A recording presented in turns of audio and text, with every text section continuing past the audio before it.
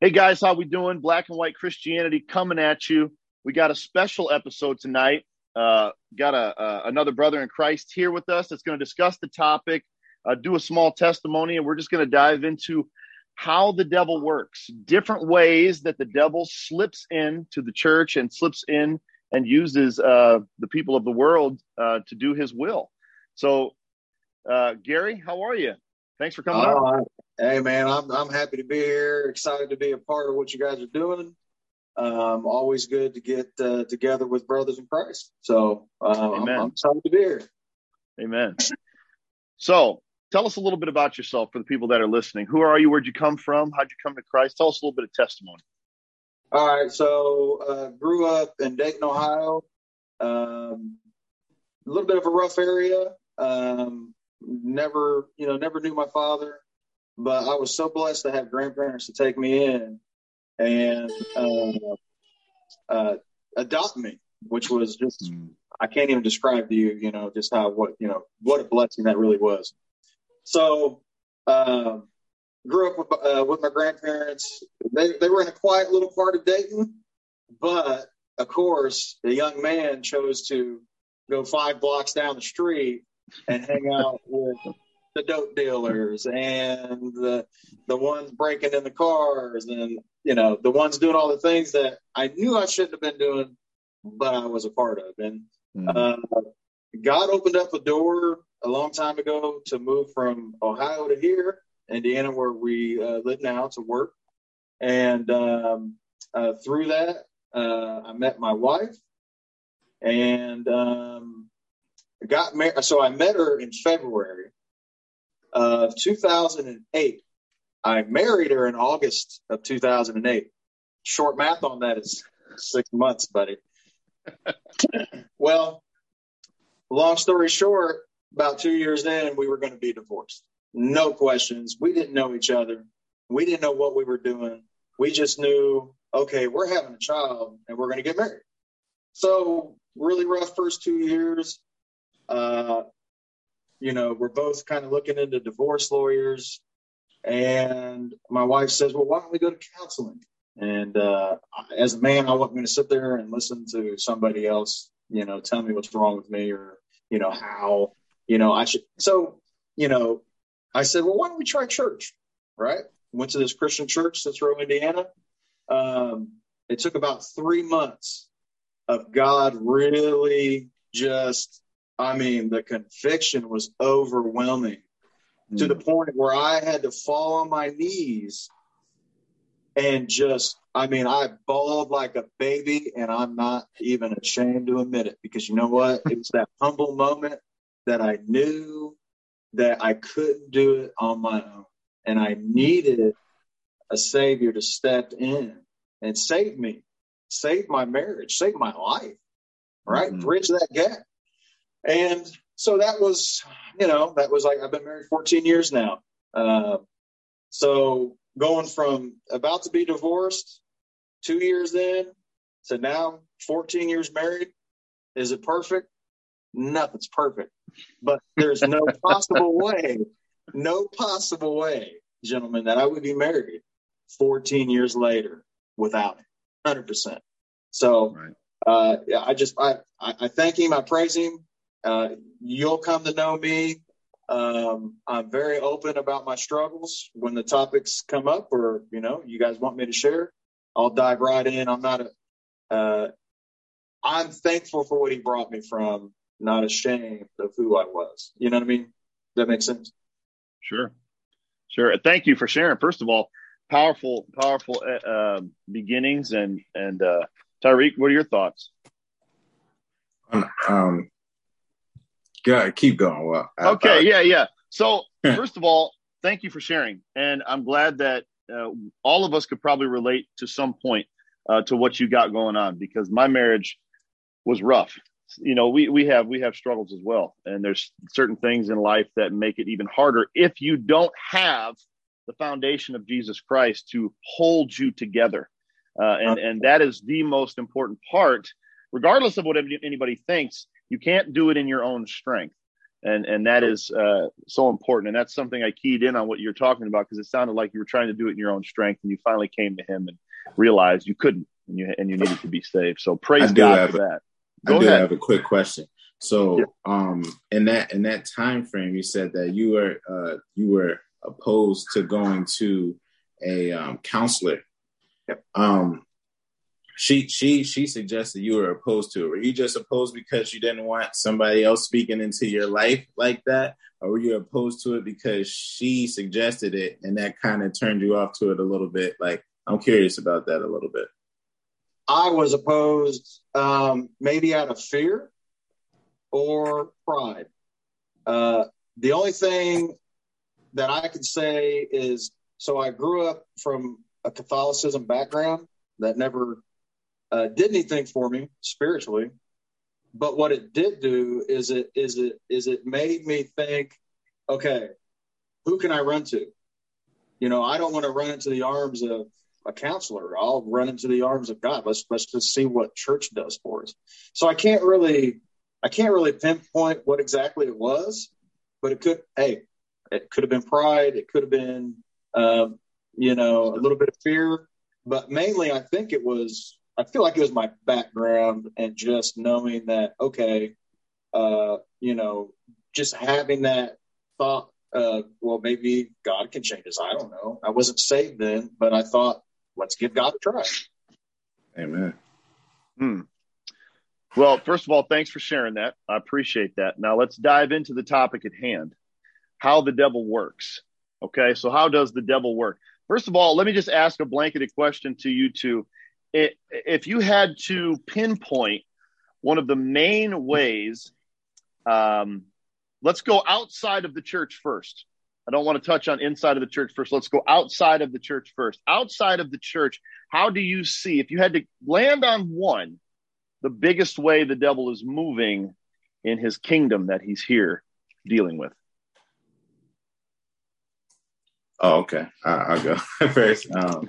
I'd say exposure is one of the main things that the enemy uses to get after people. That the constant exposure to things and that like you really can't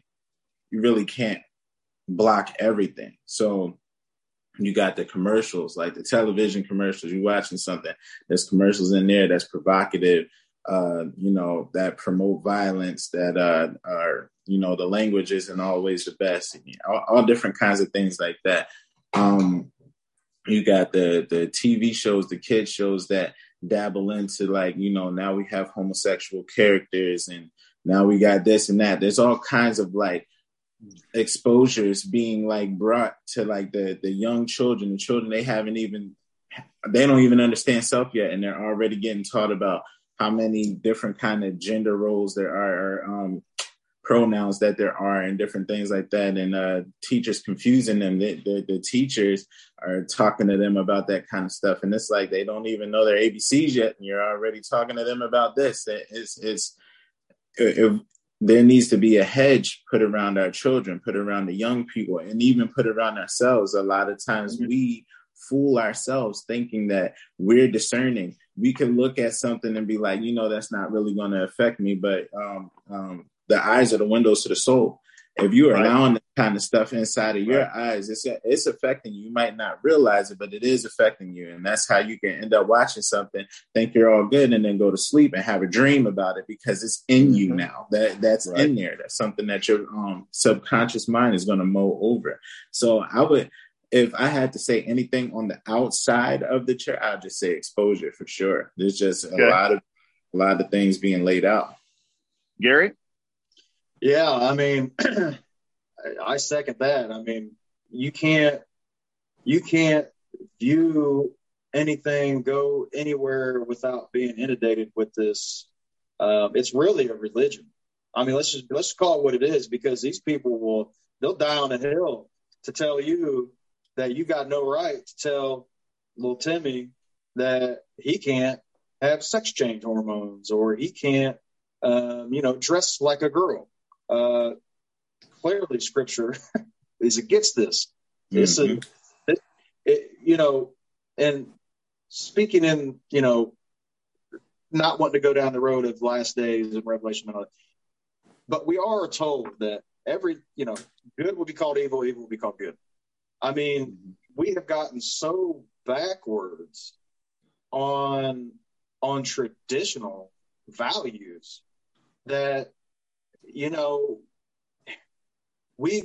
and Walt have talked heavily about praying for others, and we really need to make that a part of our prayer life. We got to pray for these families who are choosing to inundate their kids with this garbage. And that's what it is. It's garbage.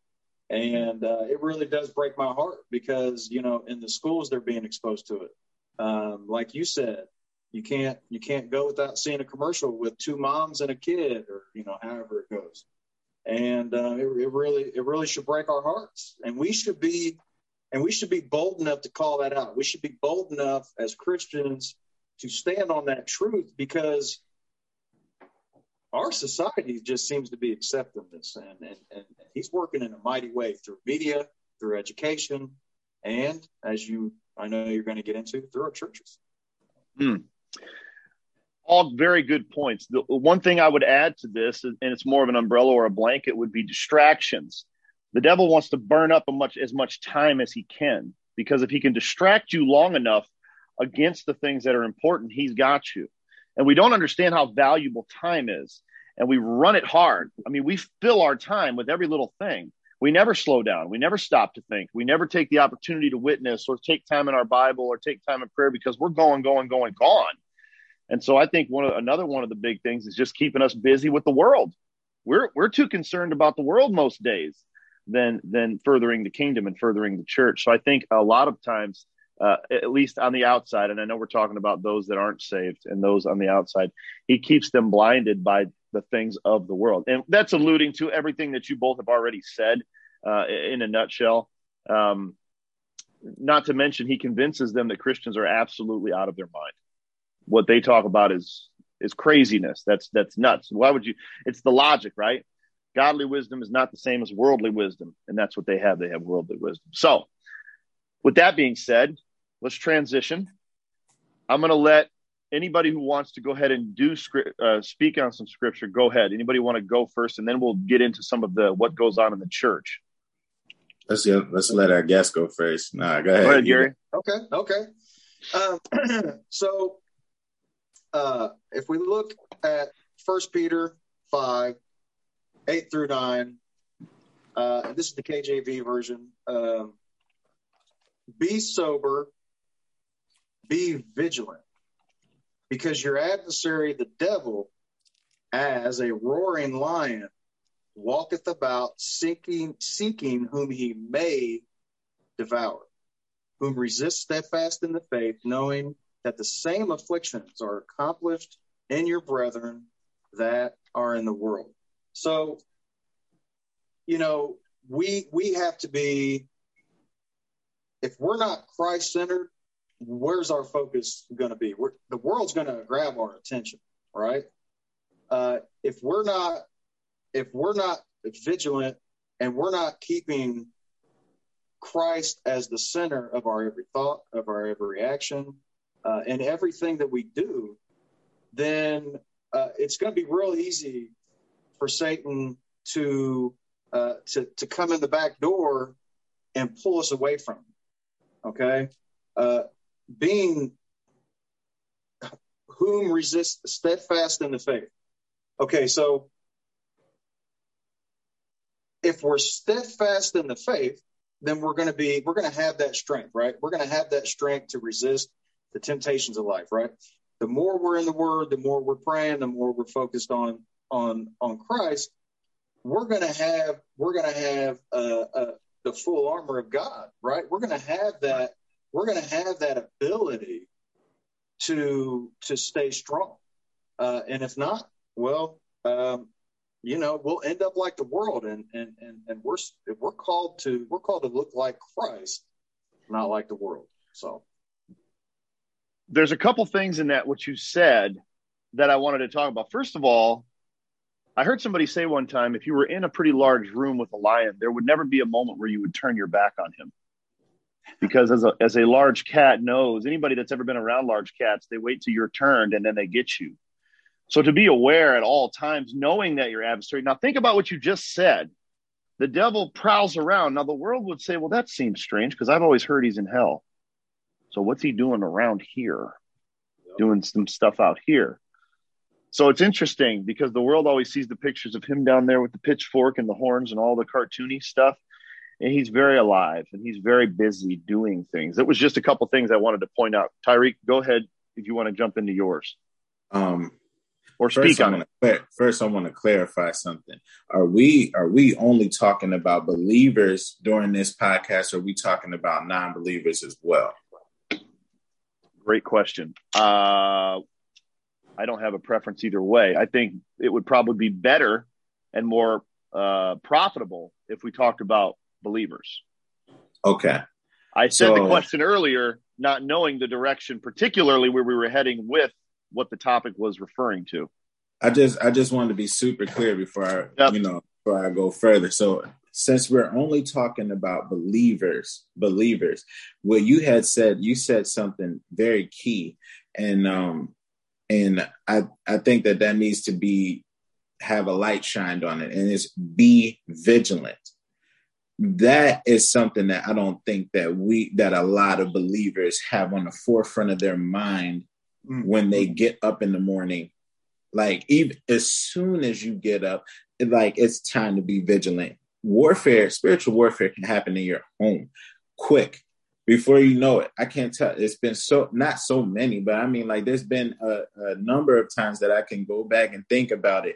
And as I was getting up, getting myself ready for the day, me and my wife would get into it. And then that started off the tone for the day. And I mean, don't get it twisted. My wife is a believer. I'm a believer.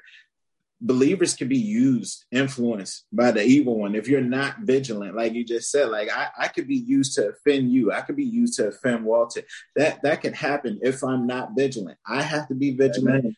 The other person has to be vigilant. So that is something that is huge in the scripture that you wrote out. In addition to, like Walter said, we even, and we're not even talking about the world right now. We're talking about believers. There are some believers that believe Satan's in hell with the pitchfork doing this thing. They think that the evil, the bad times and the punishment is when you're dead and now you're getting punished by that individual. That's what they believe. When Walter, it's the prince of the principalities and the prince of the air.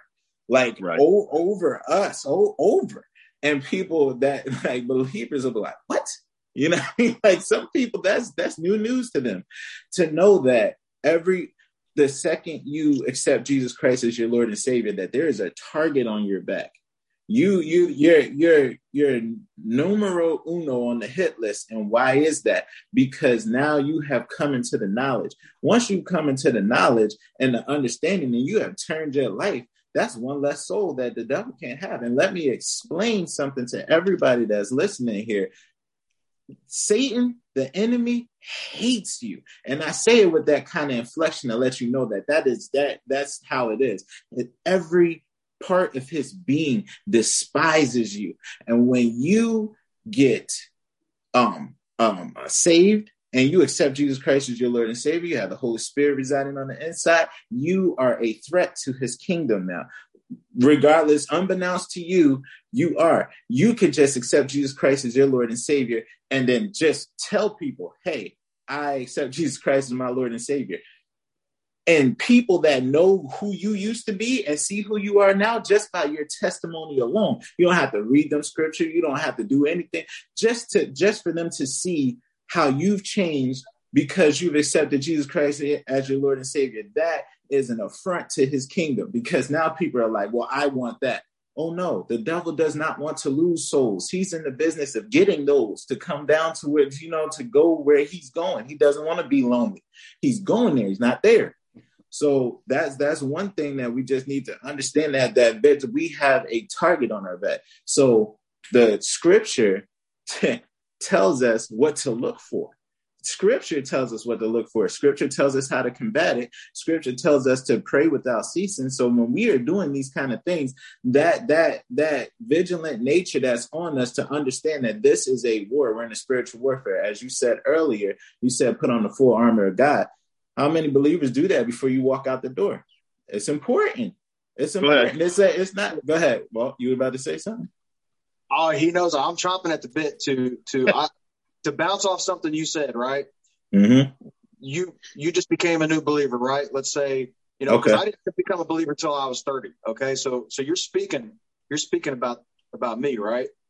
And the walk is just as important as the preaching, because you can literally, change somebody's perspective on, well, I'm looking at his life now and I see this 180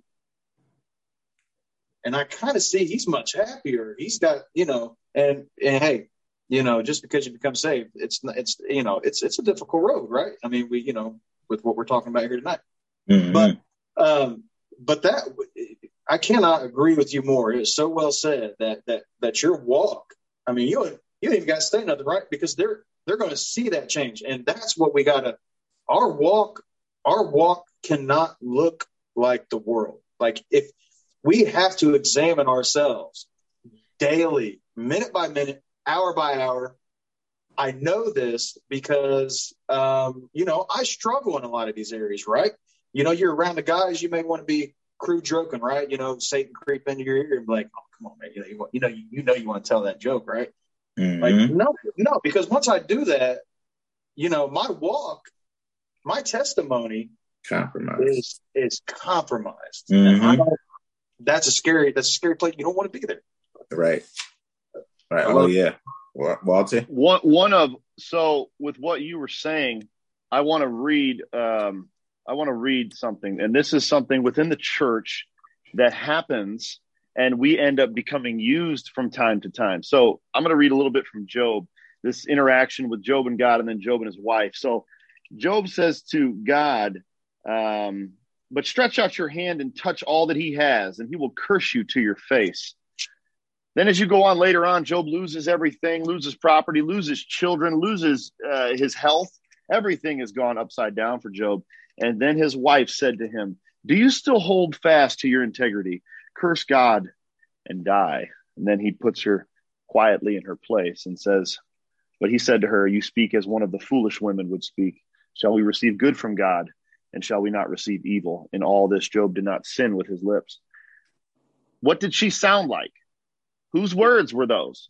Because just a first chapter earlier, Satan says, do this and he'll curse you to your face. Satan didn't come down to Job and say, hey, Job, it's me, Satan. Remember? Time to curse God because of all this bad stuff that's happening? No, he used his wife. Mm-hmm. In his moment of weakness, the bottom of the barrel, that's when the wife came. Lost everything. Lost the children, they're gone. Lost the livestock, lost his the way he makes his money, everything. His health is diminished, boils from the top of the head to the sole of the feet, can't lay down. And his wife comes in the bottom when he's at the bottom and says, just give it up. Kill yourself, curse God and die and be done with all this. And Job holds fast. He had no idea that his life was on a grand galactic spectacle for everybody to watch right there. And he held fast. But sometimes within the church, we don't realize it, but Satan uses some of the people that are the closest to us to get after us from time to time, and we don't realize it. And sometimes vice versa.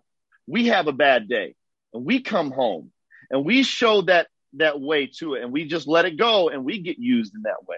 So sometimes the devil works in those, and that's something that's very, very important from everything you guys have said. Everything you've touched on, the way you live, the way you walk, how your testimony can be damaged if you live a certain way or act a certain way. Those things all need to be taken into consideration before we flippantly do anything, because we're being watched not only by human eyes, but the demons are looking on, the angels are looking on, the Lord God is looking on. Everybody's watching. But you have Christians say this sometimes. Well, I don't really deal with spiritual warfare. I don't feel none of this. I I don't have all this pull. And I always say to them, I was in the military, right? And in warfare, if you're not a threat, the enemy doesn't really care about you. They're not concerned with you. So if you're not doing anything to damage their kingdom, why in the world would they waste resources? That's ignorant. So if you're not feeling the heat, it's because you're not in the fight. That's it. Yeah. So there's a lot of people that are like, oh, I don't hear from the Holy Spirit. I don't feel the back and forth. That's because you're idle and unproductive. And if you're casual, you are a casualty. So anyway, were you getting ready to read, Tyreek? Sure. Go ahead. Pound it out. Hey, real quick, are you guys getting that horn in the background? No. Okay, no good. horn. Perfect. Somebody's got something going. So, all right. Just want to make sure. Yep, we're good. Both. Well said. It's Gary, correct? Yes, sir. It is Gary. All right, Gary, well said. I absolutely agree with you saying, and I appreciate you for sharing that fact. I didn't know that you didn't become a believer until you were 30. Yeah. That's amazing. And praise God. You know, I've been in and around the church since I was young, like a small boy. I've been in and around the church, but like I want to also say I haven't really truly come into the understanding of what it means to be a believer until about 30 years old. I say that's around 28, 29, 30, where I was like, oh, okay, I had this wrong. There's a lot of things that I had wrong. Yep. And to understand, the Bible tells us to be vigilant. For us to be vigilant, we have to know what to look for. How can you be vigilant for something if you have no idea what to even look for? You don't have an understanding. Let me read 1 Corinthians chapter 6, 9 through 10. Know ye not that the unrighteous shall not inherit the kingdom of God? Be not deceived, neither fornicators, idolaters, adulterers, effeminate, abusers of themselves with mankind, nor thieves, nor covetous, nor drunkards, nor revilers, extortioners shall inherit the kingdom of God. If you listen to that list, the first one on there is fornicators.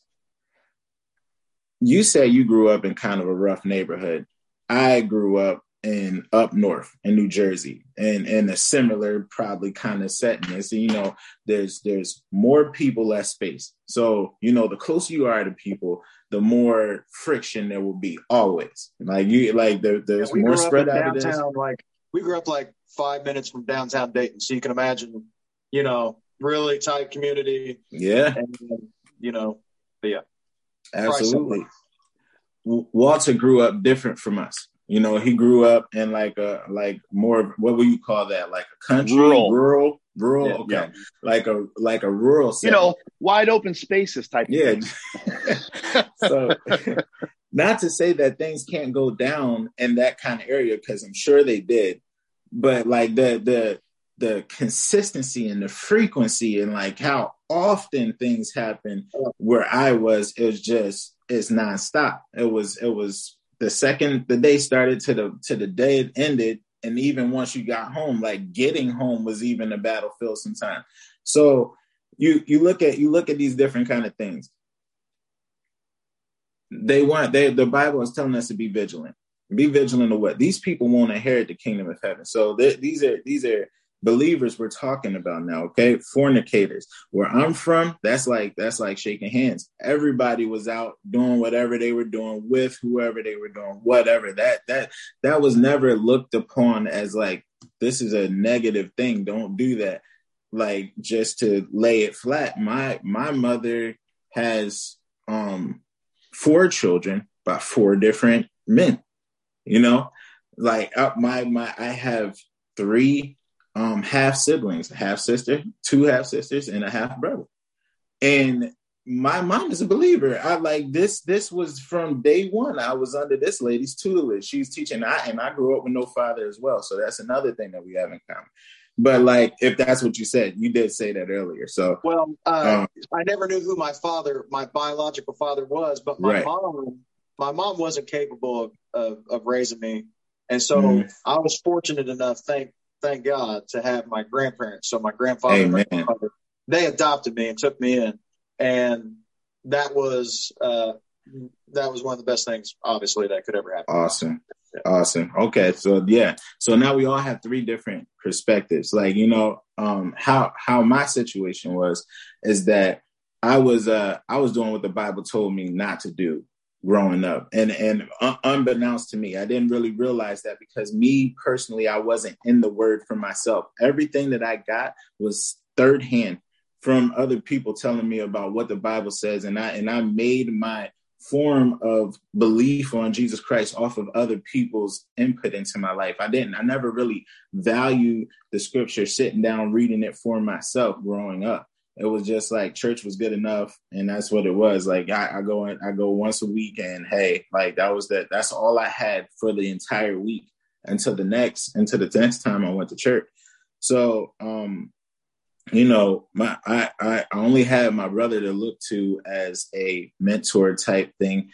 And he was into all of this. Then he was into all of this. So even though I call myself a believer, my next closest male role model was my brother. So my brother was into the fornication. He was into the covenant drunkenness and drunkards and drinking and smoking and being like not being sober and stuff like that. So, I mean, that's what you end up falling into. And the thing about it is that the majority of the time, just to share another thing, like, because I know that some believers are going to be able to understand this when I say it. Me, I told Walter, now I'm telling you and whoever's going to watch this podcast, I knew that having sex outside of marriage was wrong. So I didn't lose my virginity until I was 19 by choice. I stayed away from that. That alone bothered the enemy. That was something that was constantly beat on me. Like people offering it to me, people saying like, oh, you must be gay or homosexual because you're not trying to be sexually active with people. I was ridiculed for that. So I stopped telling people that I was a virgin. Like I never said that, oh yeah, I'm not a virgin because I had sex with whatever. I never did that, but I just stopped saying anything about it anyway. And I just let people make their own assumptions about it. But as time goes on, that kind of stuff, like I said, the exposure, I'm seeing my brother do this, that, and the third. All my friends are doing this stuff. To television is talking about all kinds of stuff. Eventually, it just got too much. And I was just like, look, I just got to know what this is. So then I started. And once I started, I realized it wasn't that big of a deal. My first time was just terrible. It was just like, now I've started something. As before, when you're just thinking about it, it's like this annoyance. It's like an itch or whatever, whatever. But then like once you partake in whatever kind of sin you decide to partake in, now it starts to become like this nagging pull, as opposed to what it was before, just something that would come and go. Now this thing is here with you, it's sitting with you. So the thing about the enemy and all the things that I said on this list, you say we have to be vigilant of this stuff.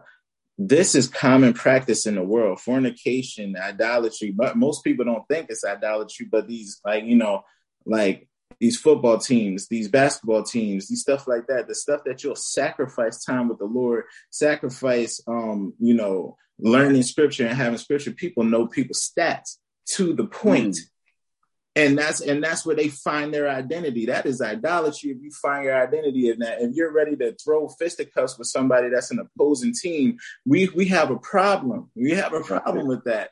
And right. The effeminate, they're everywhere now. There's men dressing like women, wearing rompers, wearing all this stuff like that. They're all the way womaned out, but they still have their man parts. There's still people like this. And then can't hide that. You know what I'm saying? Yeah. You can't hide them parts.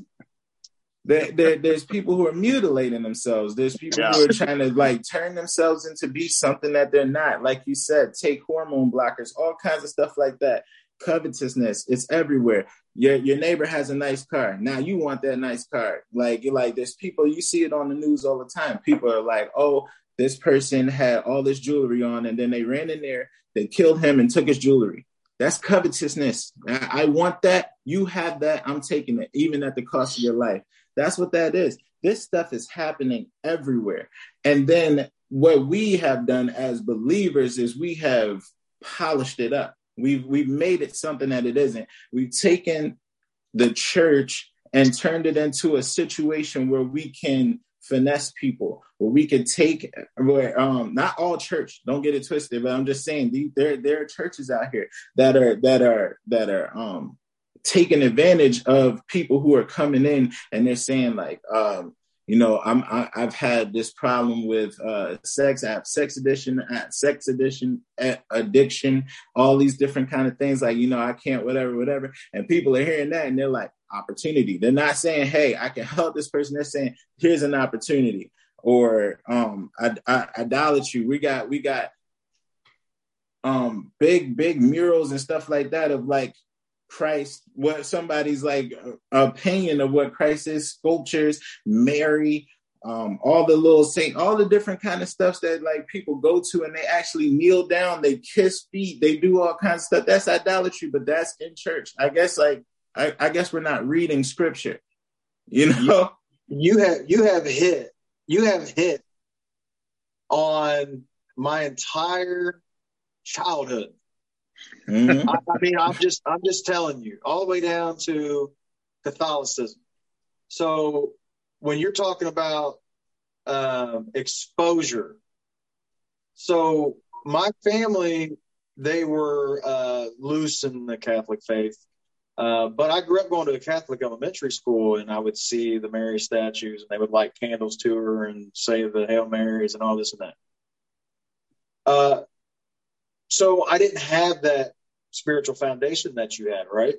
And what happens is like I said, my grandparents, they had, a nice little house, really close to downtown, but I allowed Satan to come in to my life and pull me, because my family wasn't that way. I was what you would call the black sheep of the family, right? And I was exposed to all of those things because I was drawn to that life of, man, when I was a preteen, I could walk into Debbie's bodega, and at the age of 12, I'm no kidding, at the age of 12, you can go in and here's this type of pot, here's this type of pot, here's this type of pot. You get what get what you want. I could buy alcohol on my own. It was a crazy childhood. And I don't want to go too far into it, because I'll talk forever on, mm-hmm. But I'm just saying you're touching on all those things that I was exposed to, because as the title says, that's how Satan works. I mean, he shows you this over here and says, well, look, man, if you just toke this a little bit, I mean, man, you're going to feel relaxed and chilled, and you're going to have a good time with your boys.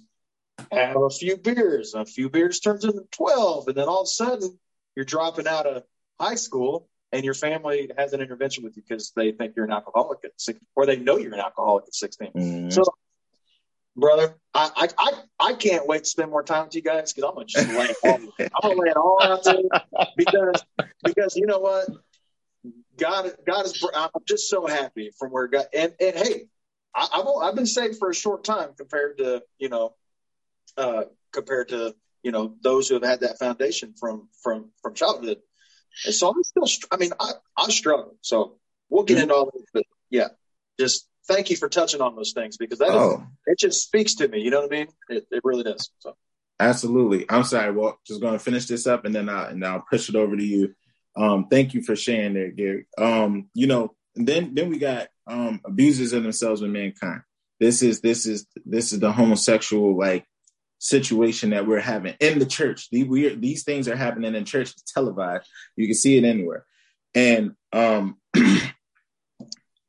this is all Northeast. There are people that are soliciting money from the congregation under many different ways. And they're saying God is going to bless you if you do this stuff. It's just it's really disheartening to see that people see the opportunity to pounce on people I who want are to coming into the I want to church. add something to that. I just want to cut you off just real quick Go because I'm ahead. going to put something in there. That's twofold. First of all, it relies on the ignorance of the congregation. Okay, that's first off. They don't want to read it for themselves. They're looking to get it secondhand regurgitated from somebody who's a false teacher and who's a wolf that wants to prey on them. The second part of that is they're relying on the fact and keeping the congregation ignorant because they can't do what they're doing if the congregation becomes knowledgeable of the word because then they'll leave. That's all I want to say. Go ahead. Absolutely. Continue. No. Beautiful. And I'm not going to like go too much more into it. Like we see these things. So now that you hear it on this podcast, you're hearing these things. Understand that you're held liable for that now. You say, I don't know what to look for. These are the things to be vigilant of. Watch and pay attention for these kind of things because these kind of things are going to keep you out of the kingdom of heaven. Do not be deceived. You can't do this kind of stuff and think that you're going to heaven. It's not happening. And if you're deceived by these kind of things, I'm sorry for you because you're not listening. You're not paying attention. You're not picking this kind of stuff up. This stuff is right in your face. Once you understand that, it's not okay for any of these kind of things, and then you start to see it, now you have to make an adjustment. You can't do anything if you don't know that it's not right or wrong. Like Walter said, it's their primary objective to keep you ignorant so they can keep siphoning from you. And they're their father's children. That Satan comes but to kill, steal, and destroy. That's what's happening here. When you funnel yourself into a church and you do not know, not even just church, anywhere, pay attention to your surroundings. When you funnel yourself into anywhere, you have to know you have to have your principles and your precepts, the precepts, the judgments, the commandments, your testimony. You have to remember where you have come from in the Lord, and then where you're going in the Lord. And when things like that start to rear their head, you have to audit your circle. It's your responsibility to keep your garden. Wherever you're going, it's your responsibility to keep people out of your circle that don't have the same kind of belief and standards and morality that you have, but it's through scripture. It's not through whatever you think morality is, because that's not how we operate. We operate in the truth, which is the word of God. So that's where we get our principles, our standards, and how we operate ourselves, and how we should hold other believers to that standard as well. We're supposed to be of one mind and one body. And if I go into a church service and I see this is wrong, this is wrong, this is wrong, this is wrong, this is wrong, it's my responsibility to say something, because you have to test the spirit. If you do not say anything to anybody, then you are a willful participant in what is happening. That makes no sense. Why would you allow yourself to be pulled down in that way? Now, if you tell somebody who's in charge who can actually do something about it, and then you get to see, that's the vigilant part, you get to see how they react to what you're saying. We completely understand what you're saying, but there's just a way that we do things around here. Hey, keep doing it that way. I'm out of here. Don't be a part of that. Remove yourself from that kind of situation. And you want to be around brothers and sisters like what's here on this podcast right here, people that are going to be able to encourage you, people that are going to bring you scripture, people are going to tell you that you're off in love. That's another thing. People can't receive correction in love. Like, I'm telling you, you're off in love through scripture. Don't be mad at me, be mad at God. Period. That's all that is to it. I'm telling you the truth. These are the words of life. I want you to live, and I want you to live more abundantly. And that way you do that is you follow God's word. So this is how Satan is using what he's done. His game plan has been the same since the beginning. It has not changed. It's the same thing. And why hasn't it changed? Because it works. Why would you reinvent the wheel? This works, and it keeps working. So you have to be able to be vigilant, and to be vigilant, you have to know. So that's it. Go ahead, Walt. I don't mean to interrupt you. No, I'm good. Because all of that was really, really good. Gary, I wanted to give you an opportunity to share another scripture that you had, unless you wanted to. Well, I mean, it's almost to a freaky point. I feel like Tyreek, I feel like he's prophesying on my life here, because everything he's speaking to, man, I've been through it. I've been through it with the church. I've been through it where I go, well, hold on there a second. What are they doing? This does not look like church to me. This does not look like a Christ-centered. I'm out. So anyway, but that really does go into some of the scripture I got here. If you look at 2 Corinthians 11, 13, and 14, for such are false apostles, deceitful workers, transforming themselves into the apostles of Christ. And no marvel, for Satan himself is transformed into an angel of light. Guys, we are seeing over and over and over again, we're just these huge volume mega churches, which is what I escaped. I got out of it. Me too. Amen. It's just amazing how people think they look at that church and they go, wow, this church is just blowing up. It's expanding. They've got new campuses. They've got it going on. They've got acres of land and they've got 10 satellite churches. Okay, well, that's great. Does that mean, what does that mean? Does that mean that they're Christ-centered? Well, I mean, maybe, right? I mean, possible. Until you get in most of these places and you go, well, hold on a second. Night at the movies, what is that? What is this? Listen, I would tell you one of the most embarrassing things that ever happened to me. I went to, and I'll call them out by name, Northview Church. I went there with my family. We were there for probably about 6 years. So you can understand why, I'm 39 now. I was saved when I was 30. So for a lot of years, I had to learn everything you're saying, Tyreek, everything you're saying. And this I picked this scripture out because it really speaks to what I had to go through and figure out and what God showed me really through His Word, right? But I'm sitting there, and my mother and father-in-law, I invite them to church one evening, right? And I didn't know they were doing night at the movies, and man, they start playing Home Alone during church and then pausing it in between scenes and trying to pull some kind of godly message instead of just simply opening up the Word. Okay. So you walk in and they give you this nice little bottle of water and a bag of popcorn, and you just come in, with your cargo shorts on and your tennis shoes, and you just, hey, come as you are. I understand, but don't stay as you are. But that was promoted, is what I'm saying. That's all I'm saying. It was promoted to just, and it didn't start out that way. It really didn't. So I actually saw that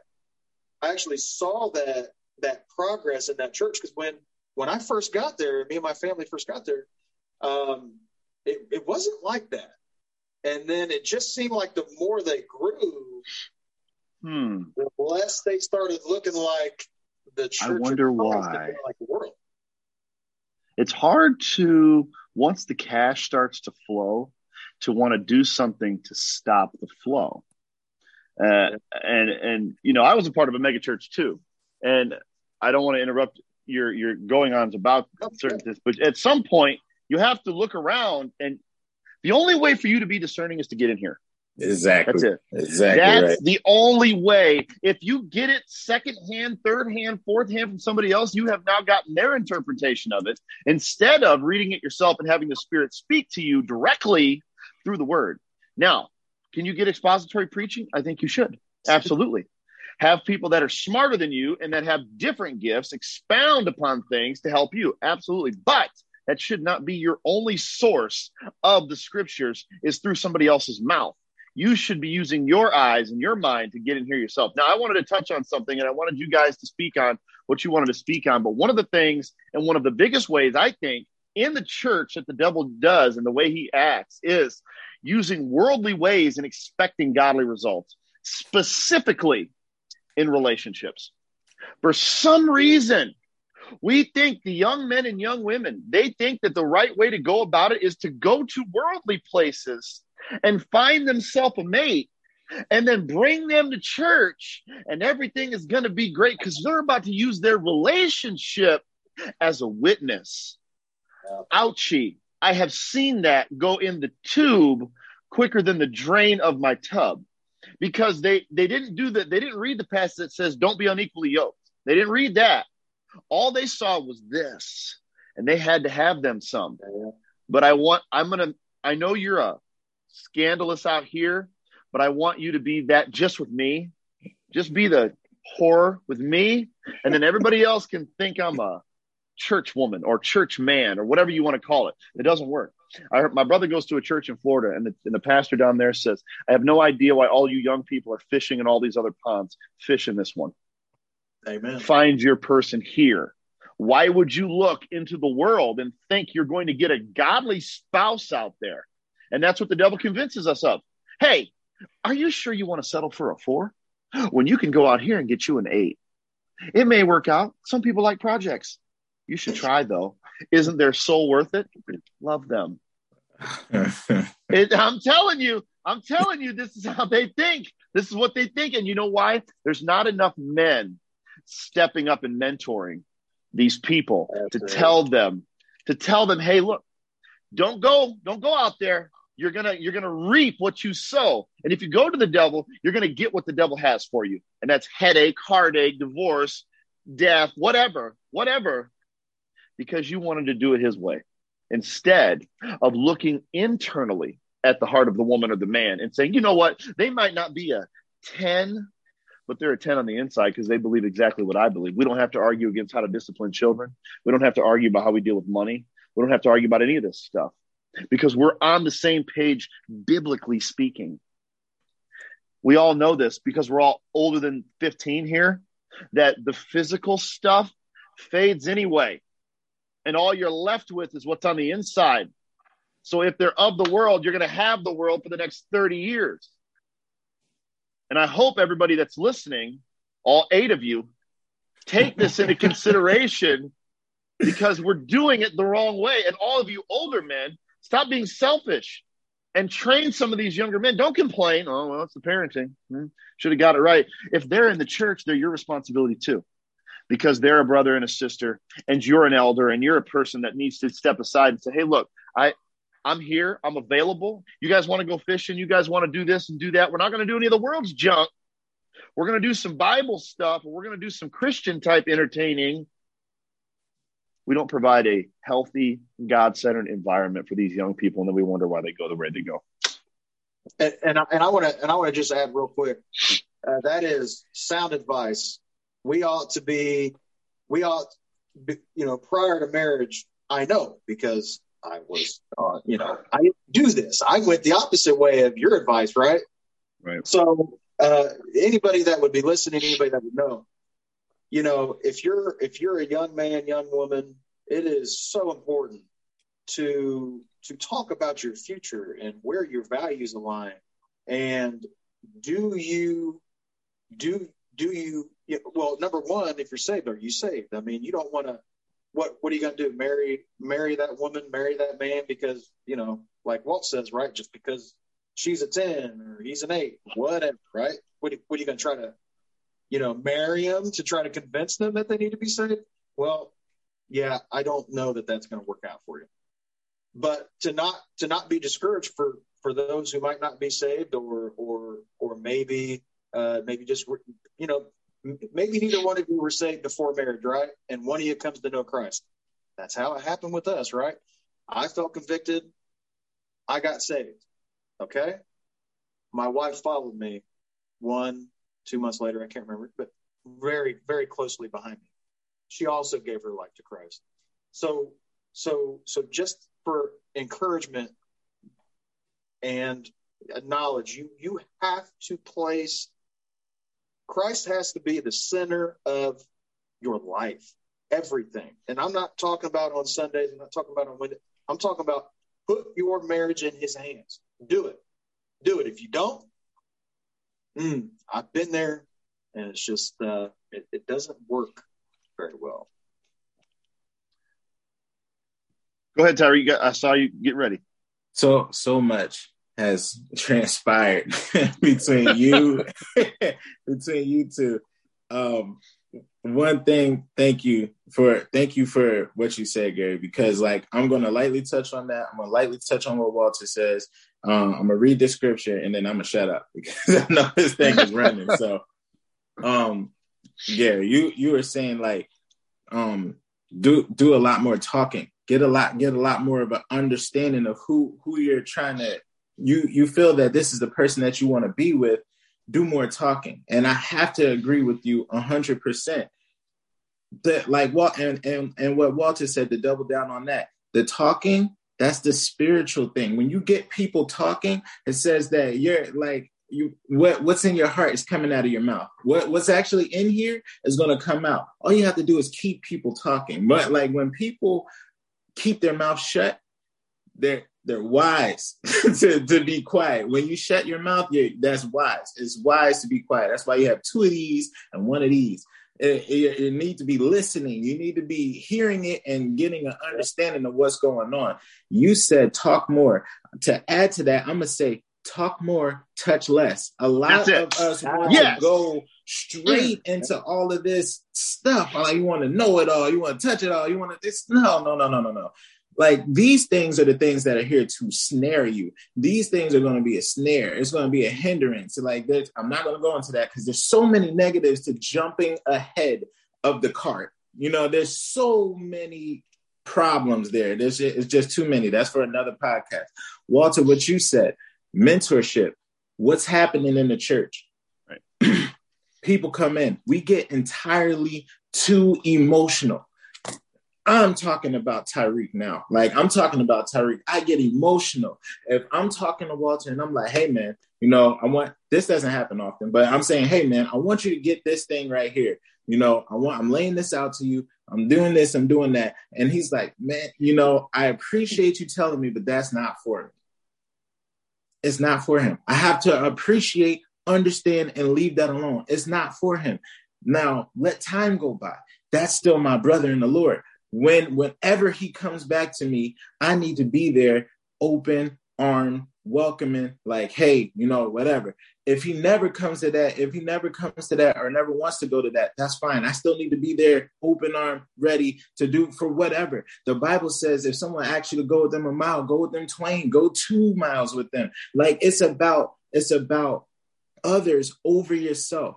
That's the summation of the law according to Jesus Christ. Like it's love God with all your mind, heart, soul, body, and strength, and love your neighbor more than yourself, over yourself. So mentorship is a revolving door. People need to be able to get the understanding that you're giving them, mow over it, live through life, go do whatever they're going to do, and then come to the understanding that my way was not working. Like you said earlier, you said, man, I was living that way. I was down that road. I know what's down there. You don't want to go down there. But curiosity, like I said earlier about the sexual, that curiosity just lays on you. You're seeing it. If I would have been able to have a smidgen of fortitude, not a whole lot, just a little bit, to understand the way that they are going is the way of destruction. You read this in scripture and you get that. You understood that. I knew that then. But my thing was FOMO, fear of missing out. I did not want to keep sitting here holding on to all of this. I'm sitting here. I got this form of godliness, but denying this power. I'm not going to God to asking him to deliver me from this thing. I'm trying to do everything in my own strength. And that's what the majority of people try to do. Instead of praying for the Lord to deliver them from alcoholism, deliver them from sex addiction, deliver them from pornography, deliver them from gluttony, deliver me from these things. It's like, oh, I'm gonna do this 12-step program, and then after it, I'm gonna get a nice little coin, and I'm gonna show everybody that I went and spent time and put value into this thing. And this little thing is, I'm gonna,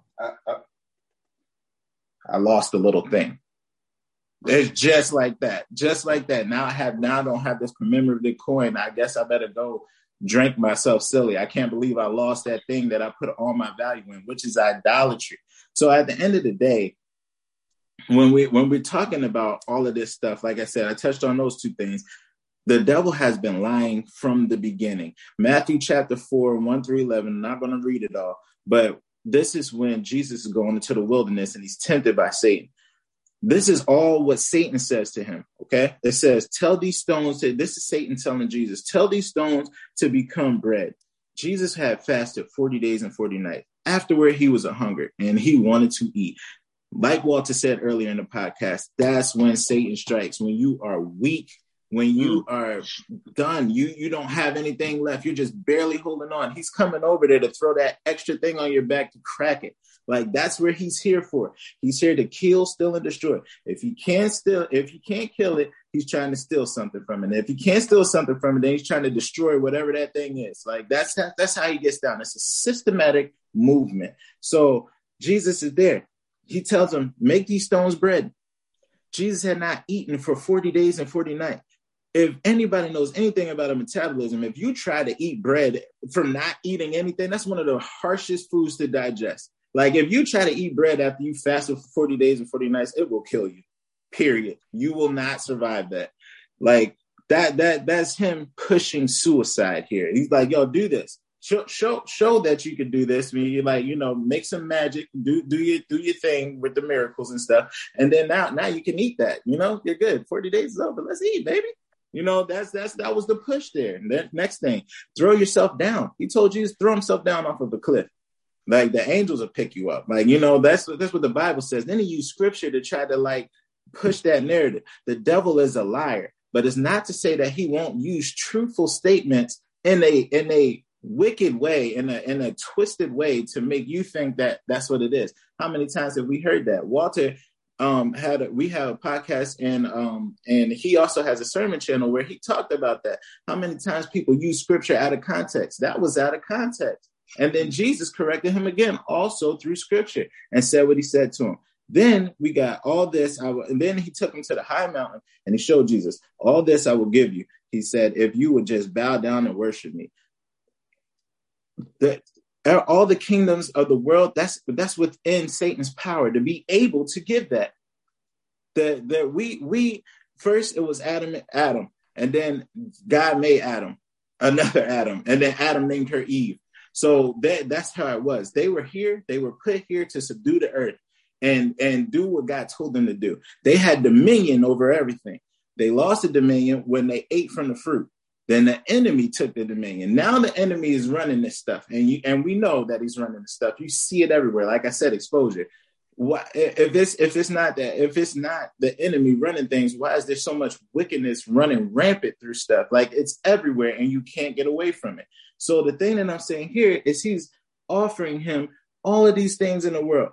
He has it to give. So people say, oh, why are Christians or believers, or however you want to identify, why are they struggling? Why does their life look so like hand to mouth, whatever, this and that? And these people have this. Okay, they're living the lifestyle that's conducive to be able to get that. And they get those kind of things from the enemy. Like Walt said earlier, why would the devil waste his time, or the enemy, the opposition, waste their time on you if you are being idle, ineffective, and doing nothing to further the kingdom? There's no reason. So I'm gonna leave you there. Anybody who's trying to do something like that, that's who I'm trying to tear down, and I'm trying to put my children up to influence the world.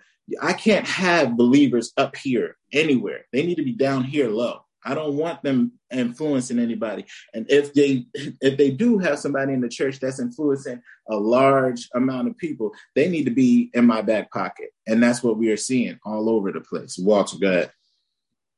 No, I was going to ask if anybody else I didn't know if you were closing up. That's all I was. I'm done. You're done. Gary, any thoughts before we close tonight? I'm just thankful to be here and bring some color to the podcast, with the purple shirt. I just feel like